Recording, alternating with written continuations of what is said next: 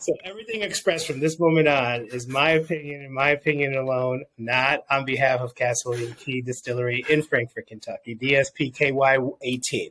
All right, now we got the legal out of the way. A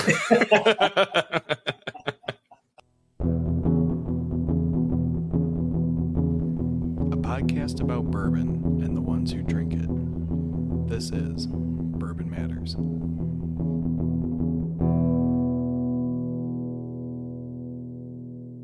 Welcome to Bourbon Matters. I'm Jake. I'm Dan. I'm Jake C. And tonight, we got Wilson Torres with us from representing Castle and Key to some degree.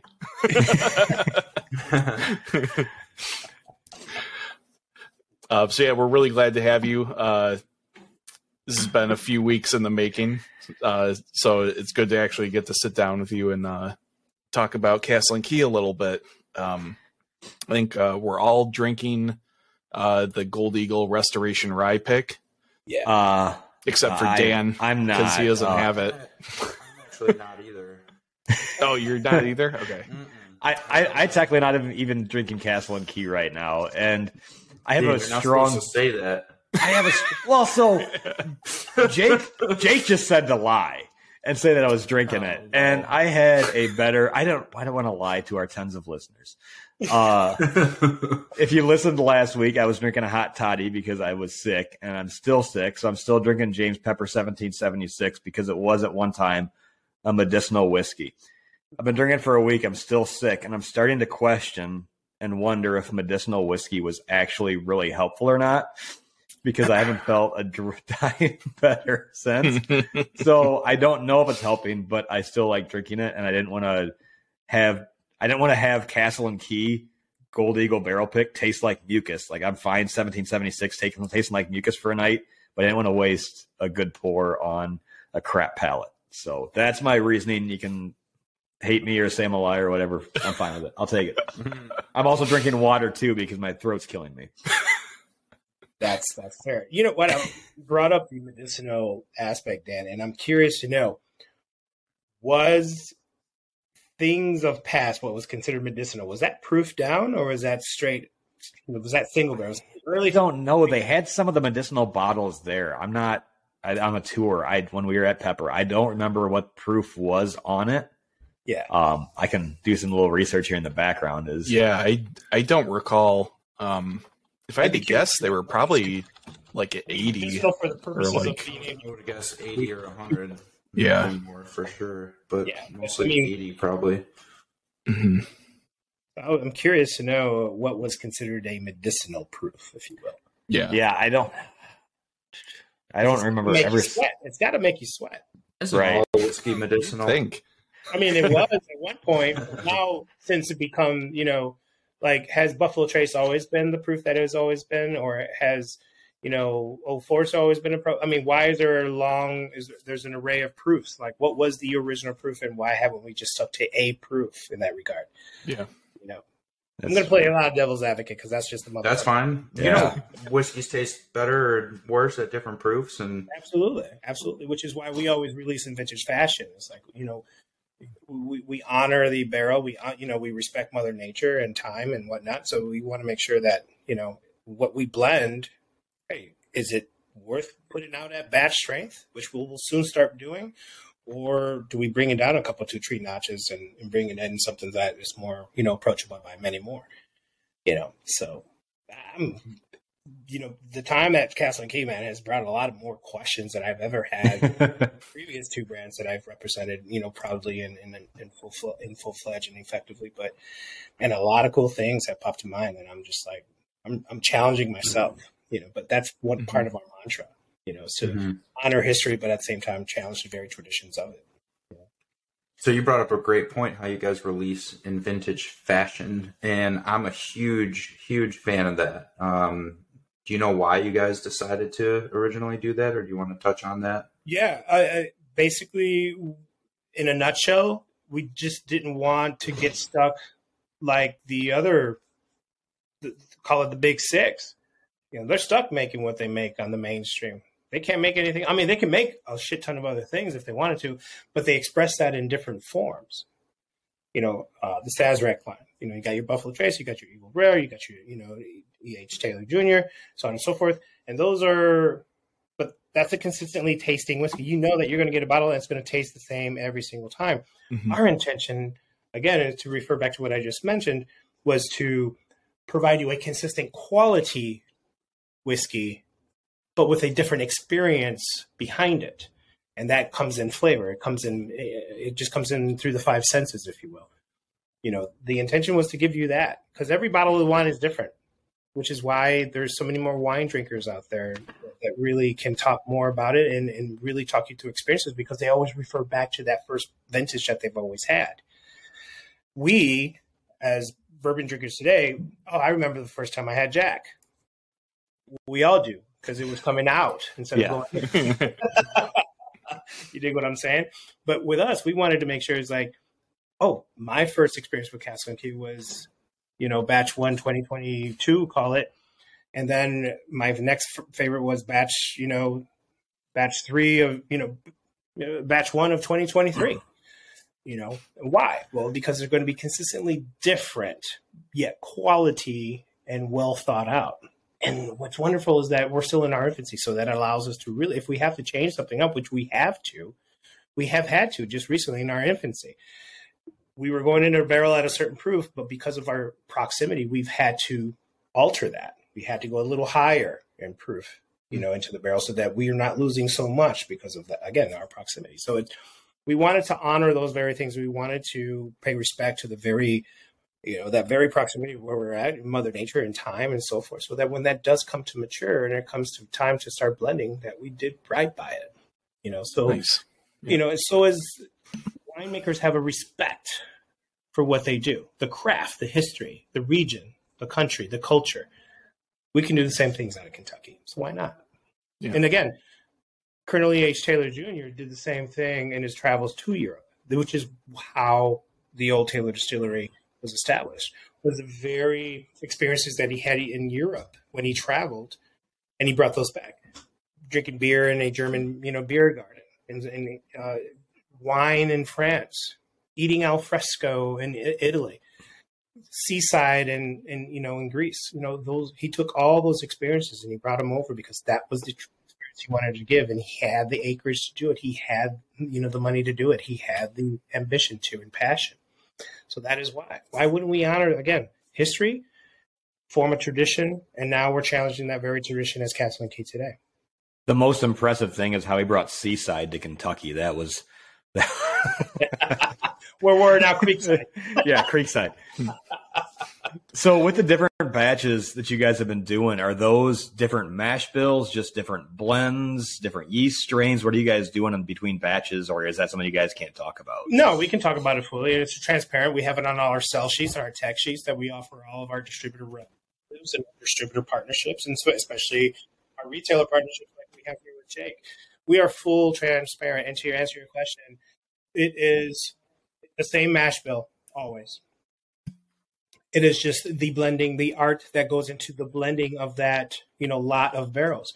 We are at a capacity where right now we can blend anywhere between 50 to 80 barrels per batch.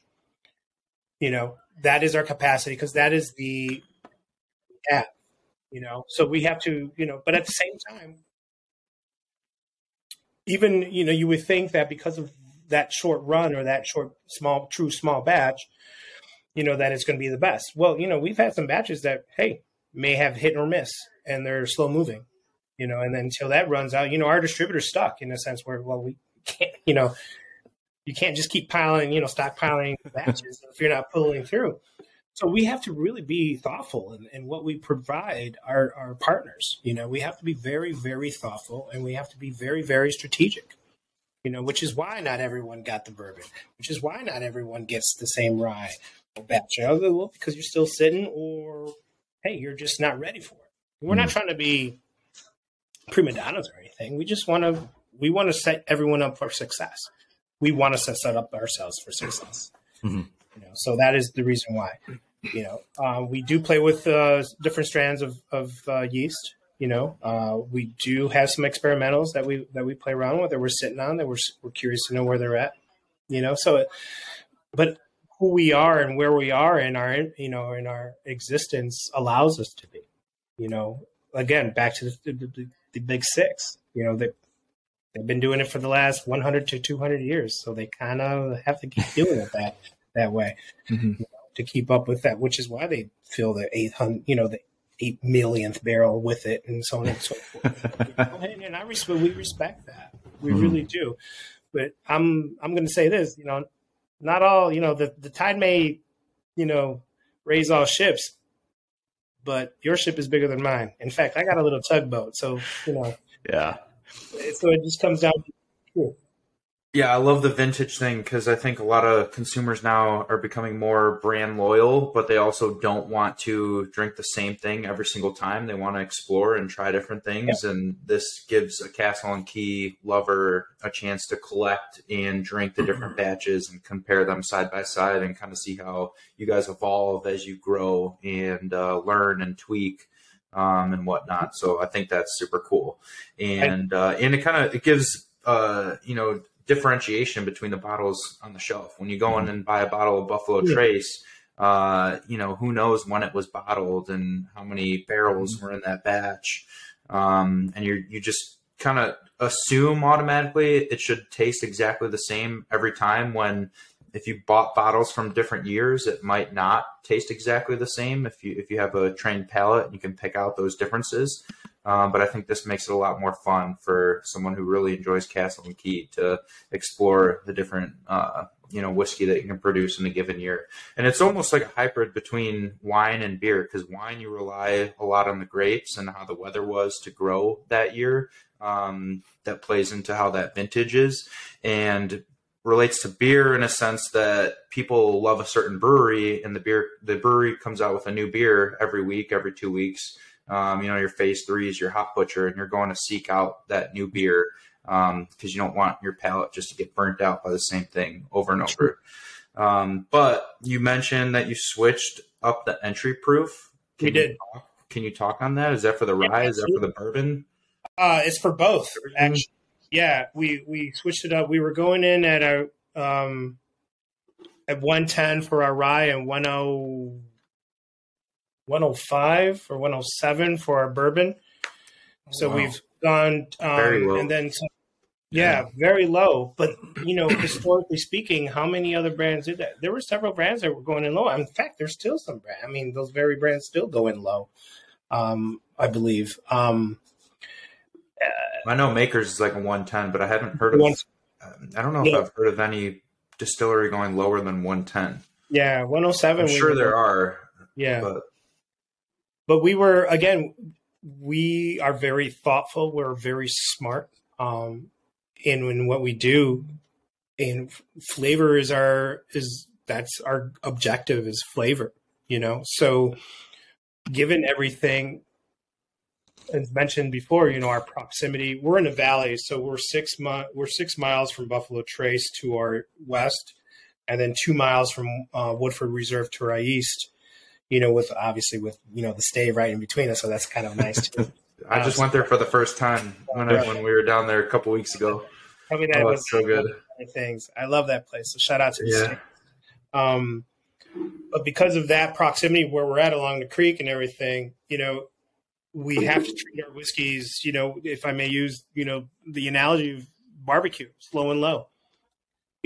We have a brick and rick, house. Our warehouse is literally brick and rick. That's all it is. Fallout shelters. Well, it's we go 4 high, 12 deep, and that's it. And we go that for 4 and stories. a million long. And a million.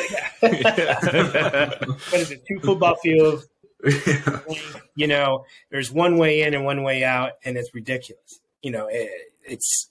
But taking all those things into consideration, we learned from laying down our previous, stillet in our barrels, I should say, that as things that were coming out, as we kept tasting, it's like we're losing proof. Now we're not into the proof game, but proof does 2 things for you. Obviously, is measuring the alcohol content of your spirit, but at the same time, it does have something to do with flavor to a degree.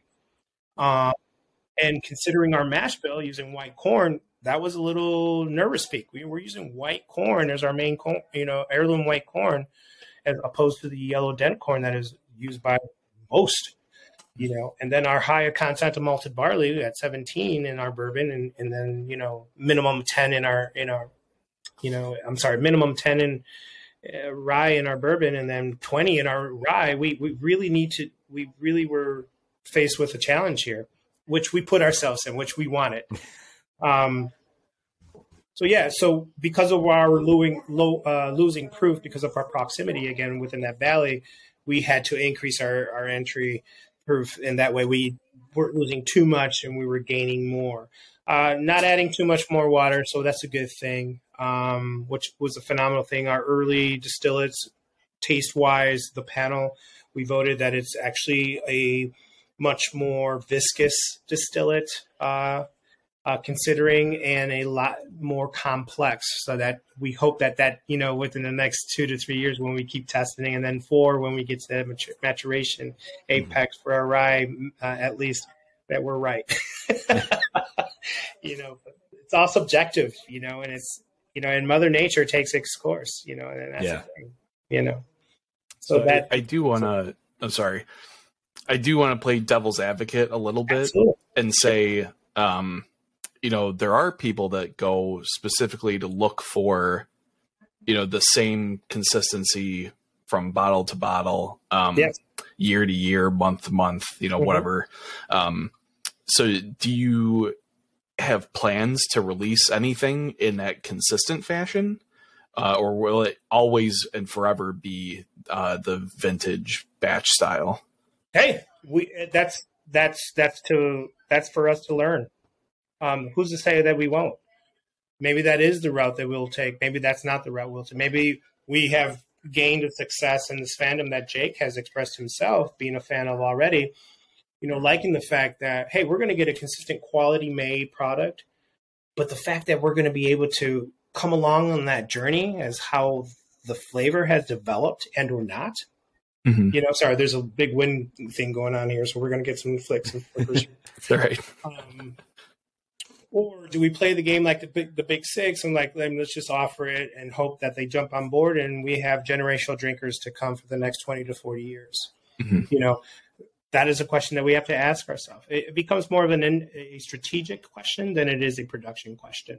Yeah. But we really do love where we're at right now in offering a vintage fashion form, because again, it really does continue us. Once you stick to something, Jake, you're done. You got nothing else to hope for, except the fact that you want people to drink it and continuously drink it for the years to come. Sure. But when you still have that door open to consistently challenge yourself, make the next batch that much more interesting, complex, and or better, subjectively, of course. Yeah. I think that continues the curiosity, that continues the challenge, and it continues that journey, if you will. Yeah, that's a great question and great point. But I for sure see the future drinker of whiskey, especially the younger generation, wanting something a little bit different each time. Yeah, I feel, it's funny. I'm Puerto Rican by descent. Not that you knew that, or maybe I already gave that away. But my culture is rum, and that's it, and maybe a Cutty Sark here and there. If you were drinking old style or whatever may be the case. Again, another reference to my upbringing. But I challenged that very culture of my own. And like, well, there's got to be more than that. Because, rum and Cokes I got tired of. They gave me headaches, and I was just like, ugh. So I ventured out. I came across whiskey. And then my first whiskey drink was a Black Label and ginger ale. My second drink was a 7 and 7. I mean, just to give you, again, because you're looking for that. Where do I fit? Where do I belong? Right. And then it was until I had an old fashioned, and I was just like, I'm done. And that was early on. So it speaks to that. So the generational drinker, to Jake's point, is changing. So it's not so much what was your grandpa, your dad, your uncles were drinking. It's now what you want to drink, what you find interesting, what you can, within yourself say, hey, I brought Castle Key to my 12, buddies and their girlfriends, or I brought, Castle Key to my girlfriends and their sisters and or their family might be. So that's where we're at right now. People want to be the first to be saying, to talk about shit instead of just like, yeah, I'm just going to talk about what they talk about because it's easier that way. Yeah. I like it too of you guys aren't just sold 100% on whiskey. That you guys also have some great gins. And I'm not a big clear liquor guy, but when I went down there and did the tour there, we had to do a tasting a lot of different gins. And then I sat creekside and had 1 or 6 drinks that were there. I love the fact that you guys not are only just do gin, you make great gin, but then I also like how you guys are big with cocktails. One of my favorite things, we talked about this kind of as we just kind of on the call, the Millville Mule syrup that you guys have of you don't need ginger beer to make a mule. You need the spirit and then you pour that in and it's great. And I think that's like, it's kind of your guys', I'm guessing, philosophy of just being, not just being a whiskey company, of being a great spirits company and then creating an experience around that spirit. Yeah. The gins are damn good. Yeah. You have to just add in on that. Yeah. I've talked to so many whiskey people who are like, I don't like gin, but that Castle and Key gin, I can sip that on a hot day. Yeah. And that was the thing. A lot of, the misconception in regards to our gin, and thank you very much for the kind words, because that's one thing that I truly pride, myself, and just I'm proud of what we do in that regard. And that what better way to challenge those very traditions of Kentucky distilling and or, American whiskey history that pretty much started in, maybe not started in Kentucky. It's obviously started out in on the East Coast and made its way to the West, but what better way to challenge it than by making a clear spirit, And that's coming from a liquor store guy, and we get every distillery makes a gin. Yeah. Everyone wants us to carry their gin. Everyone wants hearing about gins, but you can talk to me about Castle and Key gin all day long. Yeah. I appreciate that. Which is why he always gets, first dibs on a lot of that, on the second nature things that we do. Well, because he believes in it. And that's the thing. We really believed in what we had already in the barrels, as far as our whiskey is concerned, to pay homage to the history of the very 113 acres you guys were able to roam and take a part of and really take in. But also it was an opportunity to really challenge that. So, and what better way to do so with the very distillate that's in the actual barrels? That's what makes it so unique. That's what makes it so fucking great, and using the very some botanicals that are native to Kentucky and those very, grounds that you guys were able to roam, one of the things that I still to this day is freaking unbelievable that we're able to produce such an amazing line of gins, gin spirits. And then of course a vodka made with our bourbon distillate, which is unheard of. Yeah. But that, so a lot of the misconception in that regard, going back to my original point, was,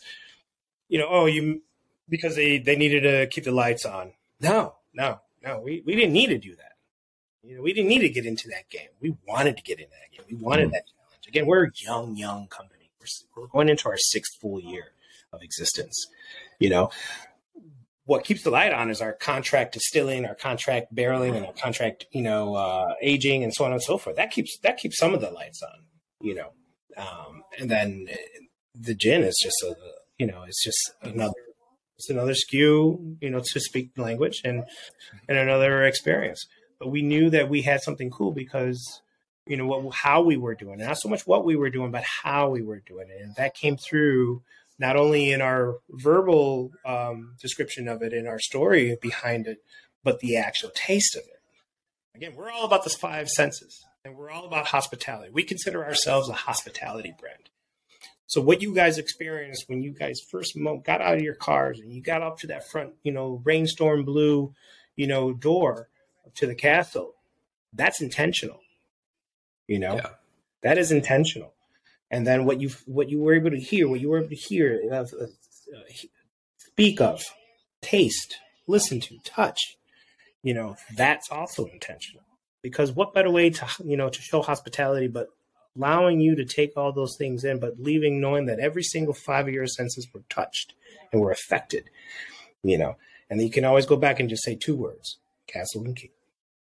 Yeah, I think the coolest moment I had there was I was talking to, I think he was either one of the distillers or assistant distillers or something, and he was telling me that he had worked on the train lines for a long, long time in his life and just kind of got tired of it and decided to leave and come work at Castle and Key.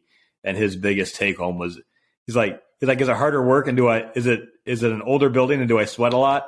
Yes. Do I get to work in a museum every day though? Yes. And that was one of his take homes. It was pretty cool to hear from an employee. Yeah. And you know what? And those guys in the cistern room and that warehouse crew, let me tell you something. I spent 2 days with them. The one day in the warehouse, the one day in the cistern room. And 8 hours of one of those days, because it's not just an 8-hour shift. They go sometimes 10 to 12. But I was lucky enough just to do 8. And I did it in Warehouse B. And Warehouse B is that, obviously, the warehouse that we referred to earlier, 500 plus feet long, 4 stories high, nothing but brick and literally rick. We cannot use anything but manpower on any of those floors because everything is still in its original state. You can't use a pneumatic pump. You can't use anything because it'll just fucking burst right through, just break right through those wooden floors that are already warped and whatnot. So you're literally putting 550 plus pounds on your shoulders and you're in your hands and you're clocking it and you're rolling it. I mean, we're doing it like they did back in 1887 and then some, so it's humbling. I'll never fucking ever do it again. But I can say that I was able to be one of those who did. And I love the museum thing. I never thought of it that way. I mean, I just feel who we are is historic enough. And I text Jake this very same message when you guys got to the front door. I'm like, dude, take it in, let it speak to you. Really, just absorb it all because this is special. I mean, especially on the day that was gloomy and shit, because you guys didn't have a pretty day. You guys had a gloomy day, which even made it better because I feel it just brings everything. Yeah, it was. So I was just like, hell yeah. I'm like, they're going to walk away.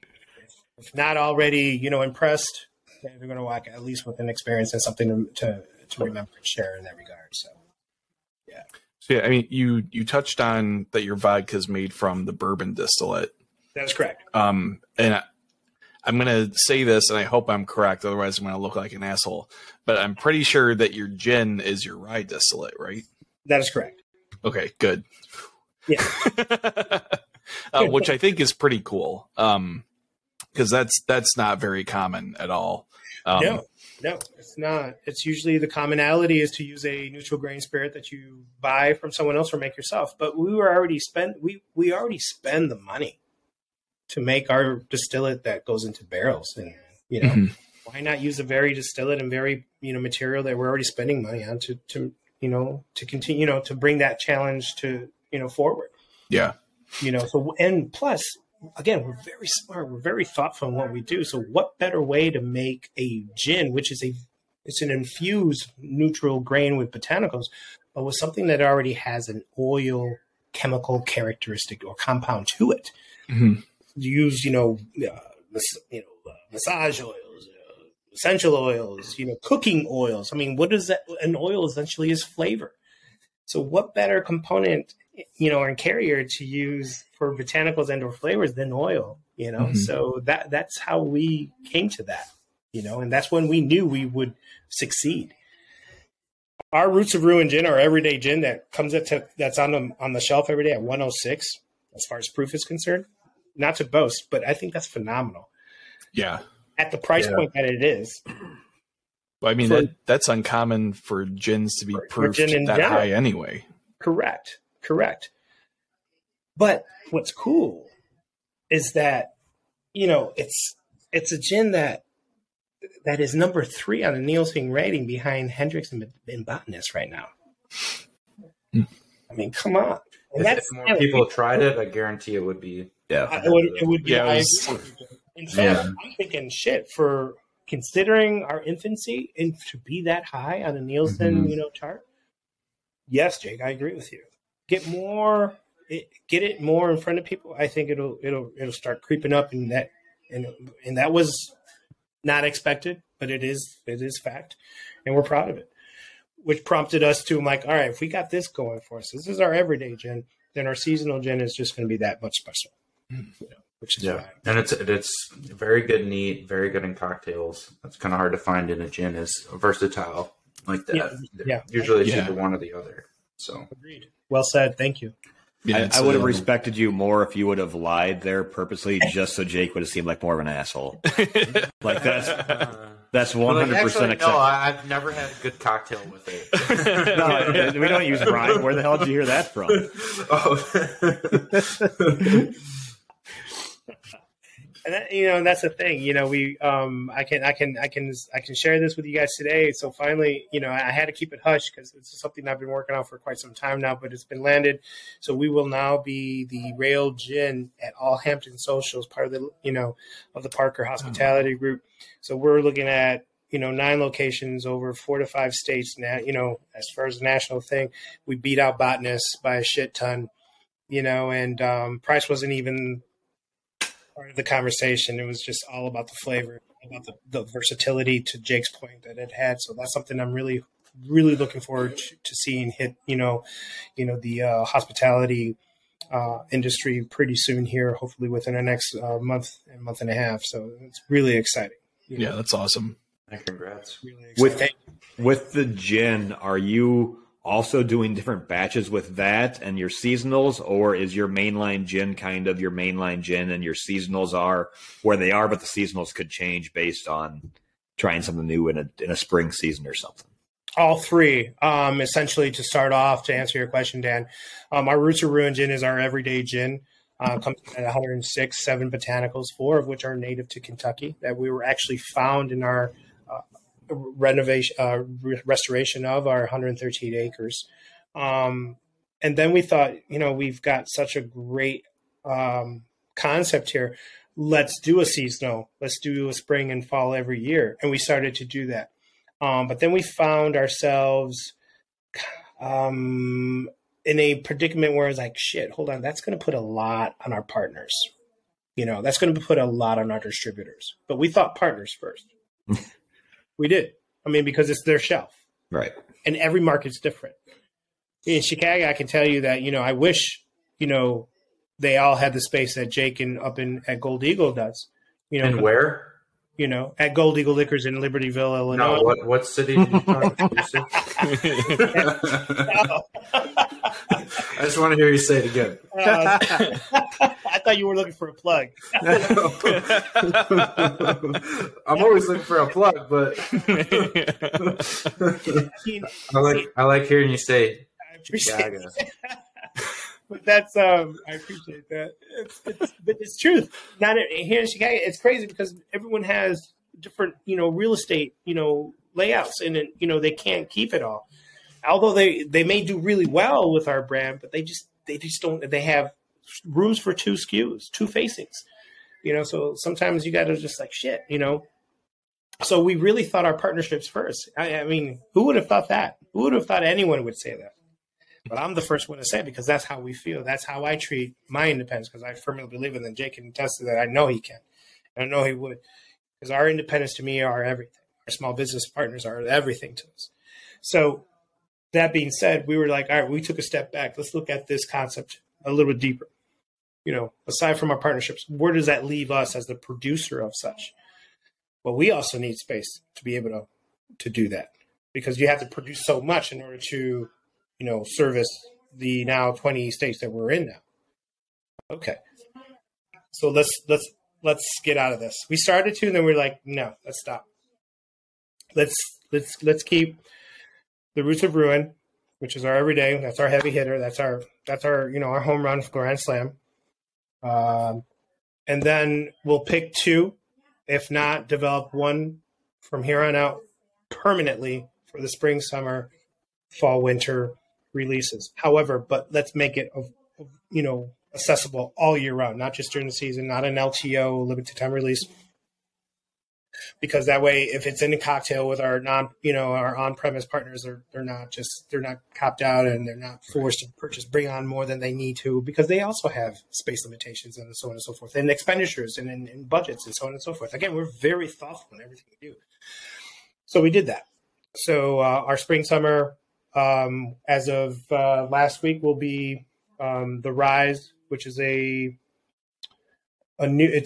It was our 2021 spring release, and we kind of tweaked it just slightly, improved or some way. So I can't remember. Right, I apologize, but that's forever our spring and summer. Then our Harvest Gin, which is the Mr. Grey of freaking gins that are out there. I put it up against anything. It's so versatile. That will be forever our spring summer. I'm sorry, fall winter.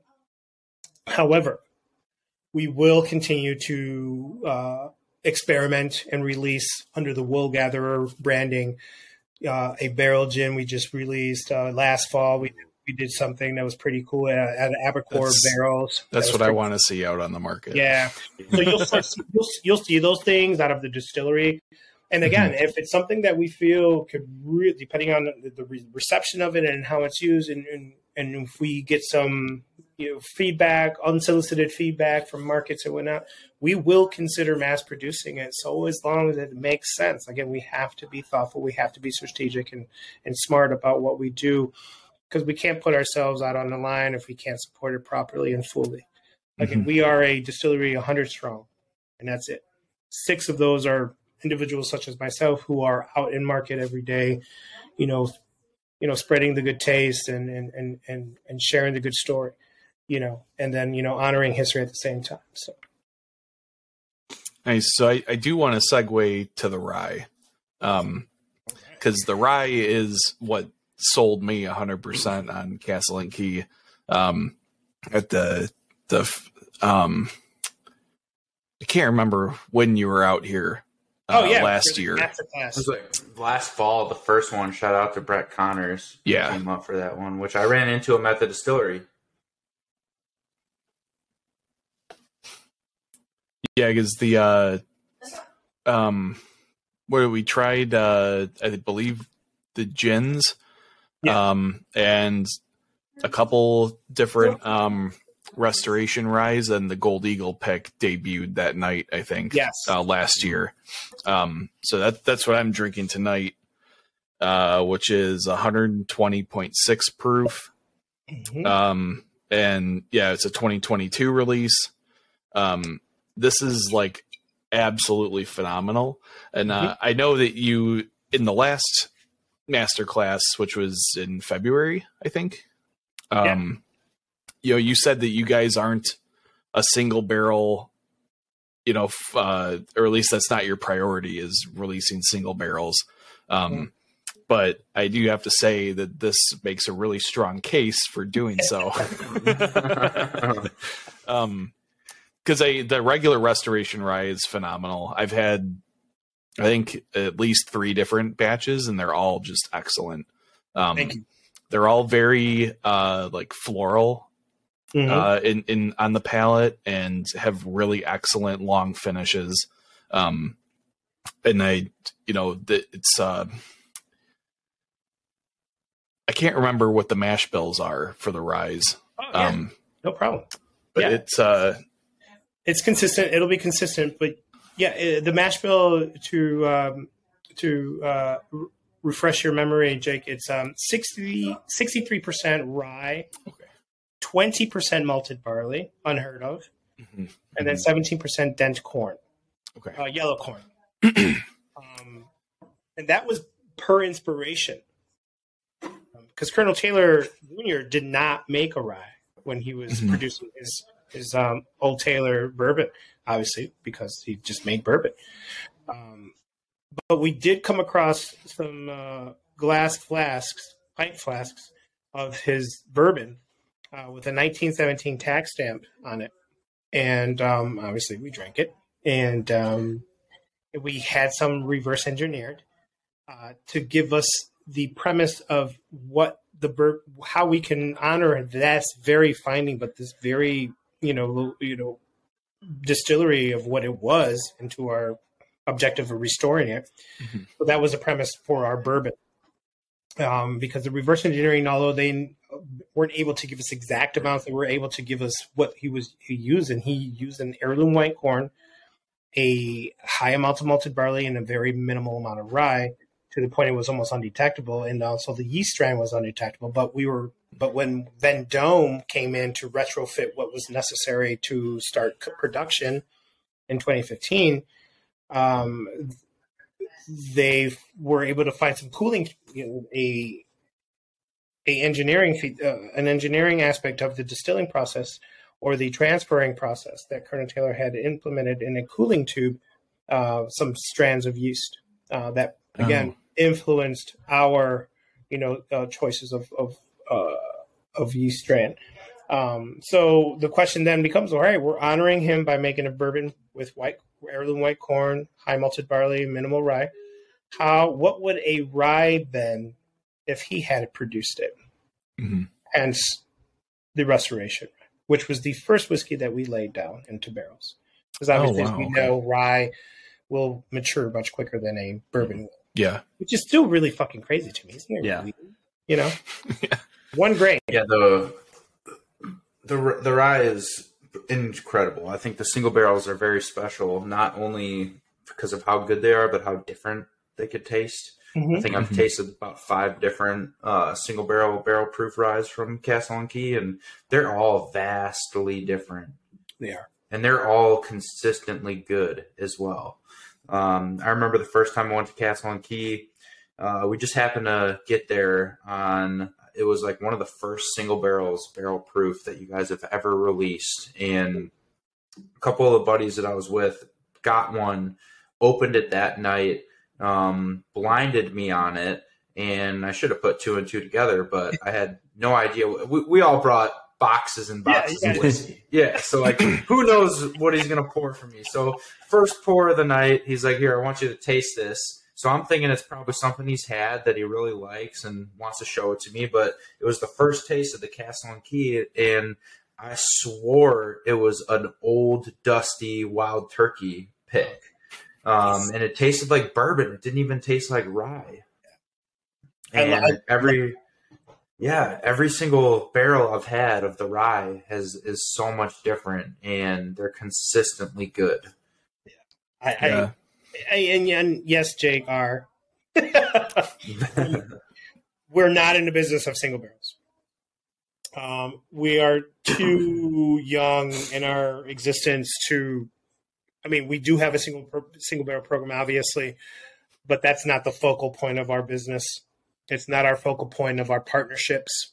Mm-hmm. We just found that, Brett Connors and the other members of the tasting panel that, when we get together, it's like, man, but this is, when we get together, we're getting lots of barrels together for the next blend. But man, every once in a while, you're going to come across a really special barrel, and it really needs to be showcased. So that's the existence of it. Very minimal. Right now, last year, there were only 50 barrels or 40 or 50 barrels that were considered single barrel worthy and sold. That's to cover then 16 markets. And I was lucky enough to place one of those barrels with Jake at Gold Eagle. And then, of course, the other, few throughout, Illinois and into Wisconsin and then Nebraska and so on and so forth. So but we also found, again, back to how thoughtful we are. It was like, well, you know what? Who says we have to sell single barrels? Mm-hmm. There's no law that says we have to. But if we give into demand, that completely disrupts who we are. So let's keep it exclusive. Sure, Use it as a reward. And it's almost like when we go shopping, you punch in your phone number or your reward program and you get a couple extra dollars off certain purchases or anything. Jake doesn't get an extra discount for picking a single barrel, but Jake does get that exclusivity that he can boast if he wanted to, which he's not a boastful individual at all, nor is. You say that. I've only known him for 4 years. Boastful might not be the right word. I'm joking. Those things were like, we use it. Dan's jealous. It's a wee bit. It's in all form of the singularity of hate, so I get it. That's right, Dan. I mean, But Dan, why don't you boast about the Knob Creek pick that you picked? Yeah. We can do that. We can do that later. Okay. We'll let Wilson run. But let's do it when you can actually taste it, though. Too. Yeah. But there is, but that's a very good segue though, Dan, because what we wanted to stay away from was that we didn't want to do single barrel so that people can come and say, "Oh, I got a single barrel. I did this single barrel, that single." That's not what we're about. We're not about. We're about you drinking our stuff consistently and often and sharing it and so on and so forth. And single barrels shouldn't be because you wanted one or because you did one. It should be a reward, for what you have done. And that is supporting us from day one. And that is buying into who we are and what we do and why we do it. Not just because we told you so, but you tasted so. So because of that, we're going to extend that to you. Jake is the only retailer, and I mentioned this at this last masterclass, to have a second barrel pick with us. Mm-hmm. I mean, he didn't get it because I said so. He said it because he earned so. His support and what he's done for us in his neck of the woods and that part of the state and that flows. We know the reach that Gold Eagle has. That means a shit ton. Why wouldn't we reward him with an opportunity to? Why not send him an invite? Hey, we'd like for you to, to take, select another barrel, because that's what we do. We send invitations. We just don't facilitate, requests. We send invitations because you're worthy. Mm-hmm. You don't go to the ball if you don't get invited. You dig? Yeah. Mm-hmm. This bottle's been sold out for a while, right, Jake? Pretty sure. Mm-hmm. Yeah. Pretty quickly after it released, I think. Yeah, it was pretty quick, and we have a hard time selling rye single barrels, even though I think some of our best picks we've ever done were ryes. But it's just the average consumer, I think, is afraid of rye because they're very polarizing, and we've talked about this before, how you can get so many different flavors out of a rye whiskey. Somebody might have had one rye that they didn't like and just assume they don't like all ryes. Dan. What?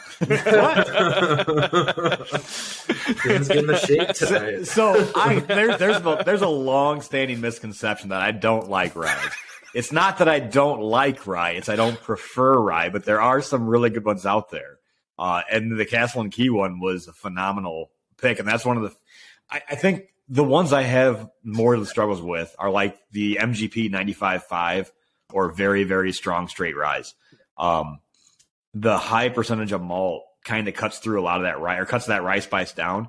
Yeah. And I mean, I was one of the misconceptions, or fell into that misconception of rye suck. It's just you got to find the right style of rye that fits your flavor profile, and something with a high malt or a high corn content to get some more of the sweet notes in there definitely help and make it completely different. And the Restoration Rye was early on one of the few ryes that I really started drinking. Yeah, I didn't start drinking rye until my previous brand that Jake also supported and did well with. I hope he did well with. It was one that I was just like, man, I'm not one for rye, but holy shit, this is fucking stellar rye because it was drinkable. And mind you, it was 100% rye. So that's even grander than the 95.5s that a lot of us have experience with and kind of shy away from. But it's just a matter of not the manipulation, but the process that you take with it, And then now we graduated into a rye that, consistent since I feel since the first batch of 2022 that comes in at 113 proof. What's really, really fucking unique about that rye was that it was only 4 proof points or 5 proof points off batch strength. So minimal water going in, minimal water going into the barrel or into the bottle. And that, again, the thoughtfulness that we are, the flavor geeks that we are, to offer you a consistent quality, but at the same time, a stellar, I feel, setting the bar for continuous releases of said, rye from that point on is ridiculous. I'm right now sipping on batch 3 of 2022. It comes in, I believe, 100. Is it 103 proof? Yeah, 103 proof. And the consistency of experience is there. And that's something that I like to mention. I'm a very passionate dude, man. And I'm looking for experience. I'm looking for something to wow the fuck out of me. If taste is lacking, something overtakes me in that experience, I'm gonna give you my vote, because that's what I'm looking for. You know what I'm saying? Personally, this is so subjective. It's ridiculous to even consider continuously debate about it, but we do, because we have fun doing it. We have a passion to do so. Mm-hmm. So I also had the pleasure of trying batch 1 of 2023, and I'm like, holy shit! When do we apex? When are we going to apex on this? Mm-hmm. Because every barrel has an apex. You know, every bourbon has an apex. Every spirit has an apex. I'm like, when is this going to happen? You know, but I hope it doesn't, because I hope we still keep adjusting. We keep blending accordingly, and keep putting out this consistently amazing experientials that we can offer you in a bottle on Jake's shelf and throughout, you know, the rest of those 19 other markets, because it's just getting so much more intense and experience. You know? Yeah. Jake knows this, and obviously Jake R also knows this. I never offer flavor notes when we do tastings or master prep classes, because it's just so subjective, and I don't want to lead you. I want you to experience this. I want you to get to the level where I freaking almost cry every time I do one of these, because that's how much I fucking dig about it. You know what I'm saying? And that's what's in the bottle. You know, I am the heartbeat of what effort and physicality is going in it, because I ain't making it, but I'm sharing it and I'm selling it. So it's just, I can go on and on, man. But Jake's next barrel, forget about it. Wait till you taste it. I do want to drive home. I already know. I mean, in case anybody hasn't believed us yet about how good the rye was, I think you can kind of tell the full story, but you showed up to the last master class with like a random barrel bottle, and it was unreal. It was just some random barrel that you picked, right? Yeah. So I have this,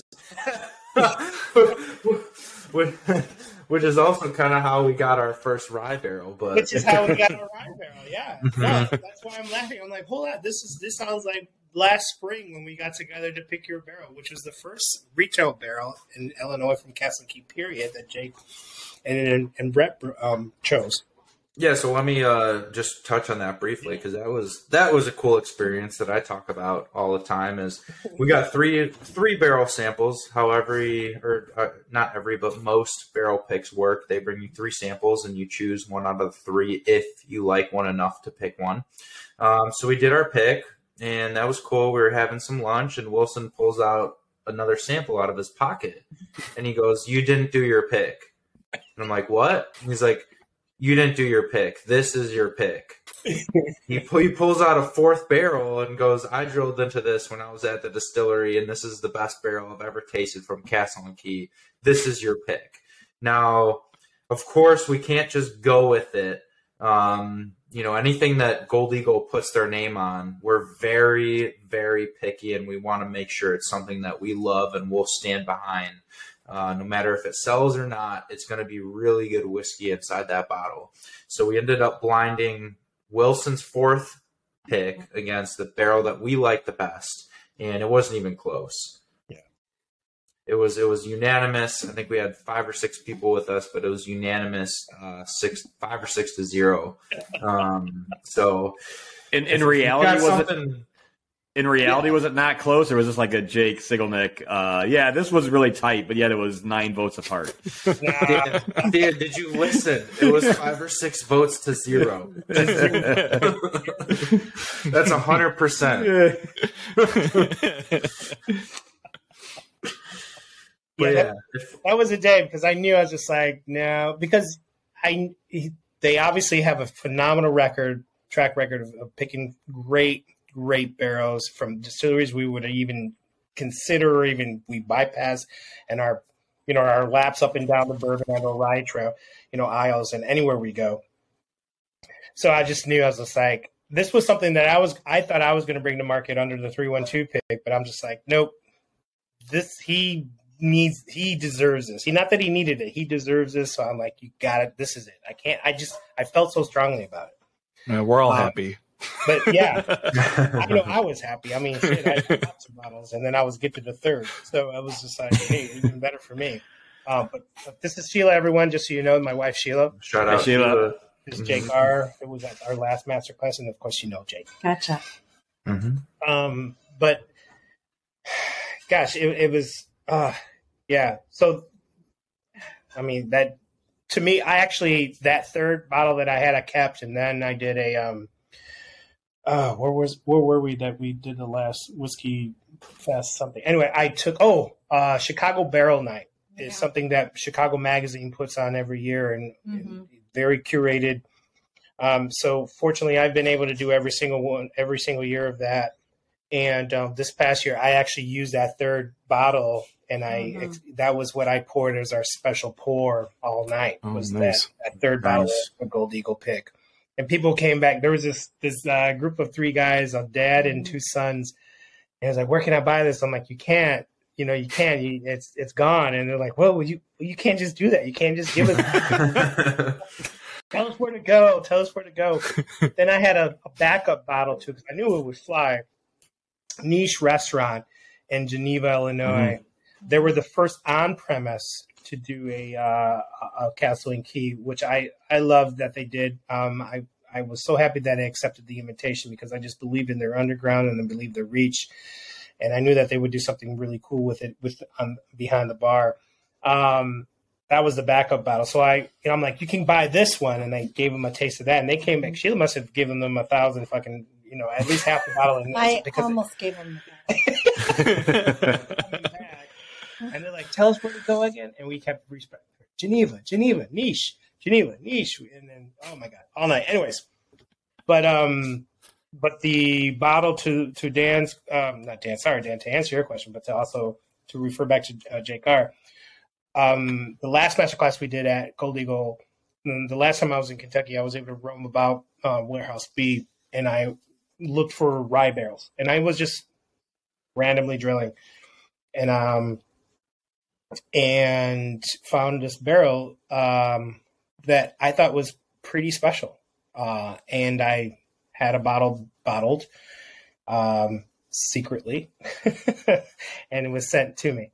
Had it labeled and everything, so it was kosher. And then that was the bottle that I shared at this last masterclass. It was a blind barrel, mind you. I just picked one, drilled, happened to be pretty cool, and I brought it to the masterclass, and we shared that then. Luck of the draw, maybe, or are we just doing something that's fucking special, that very good, or that well? Right. I mean, it's time will tell. Time will tell, and I'm just excited. We're very excited. Like I said, Jake's next barrel is going to be, I know it. I already know it. I already know which one it's going to be. So I might as well put the labels now. Good, man. What do you want to say? Gold Eagle again? Submit it already. Yeah. Hey, everyone. Thanks for listening to part 1 of our interview with Wilson Torres from Castle and Key. We hope you enjoyed it. Part 2 is also available, where we dive into the bourbon from Castle and Key and a few other interesting things. So if you enjoyed our conversation, please follow Wilson Torres at 312 MADE. That's 312 MADE on Instagram, and check out Castle and Key. Their website is castleandkey.com. Thanks, and we hope you check out part 2.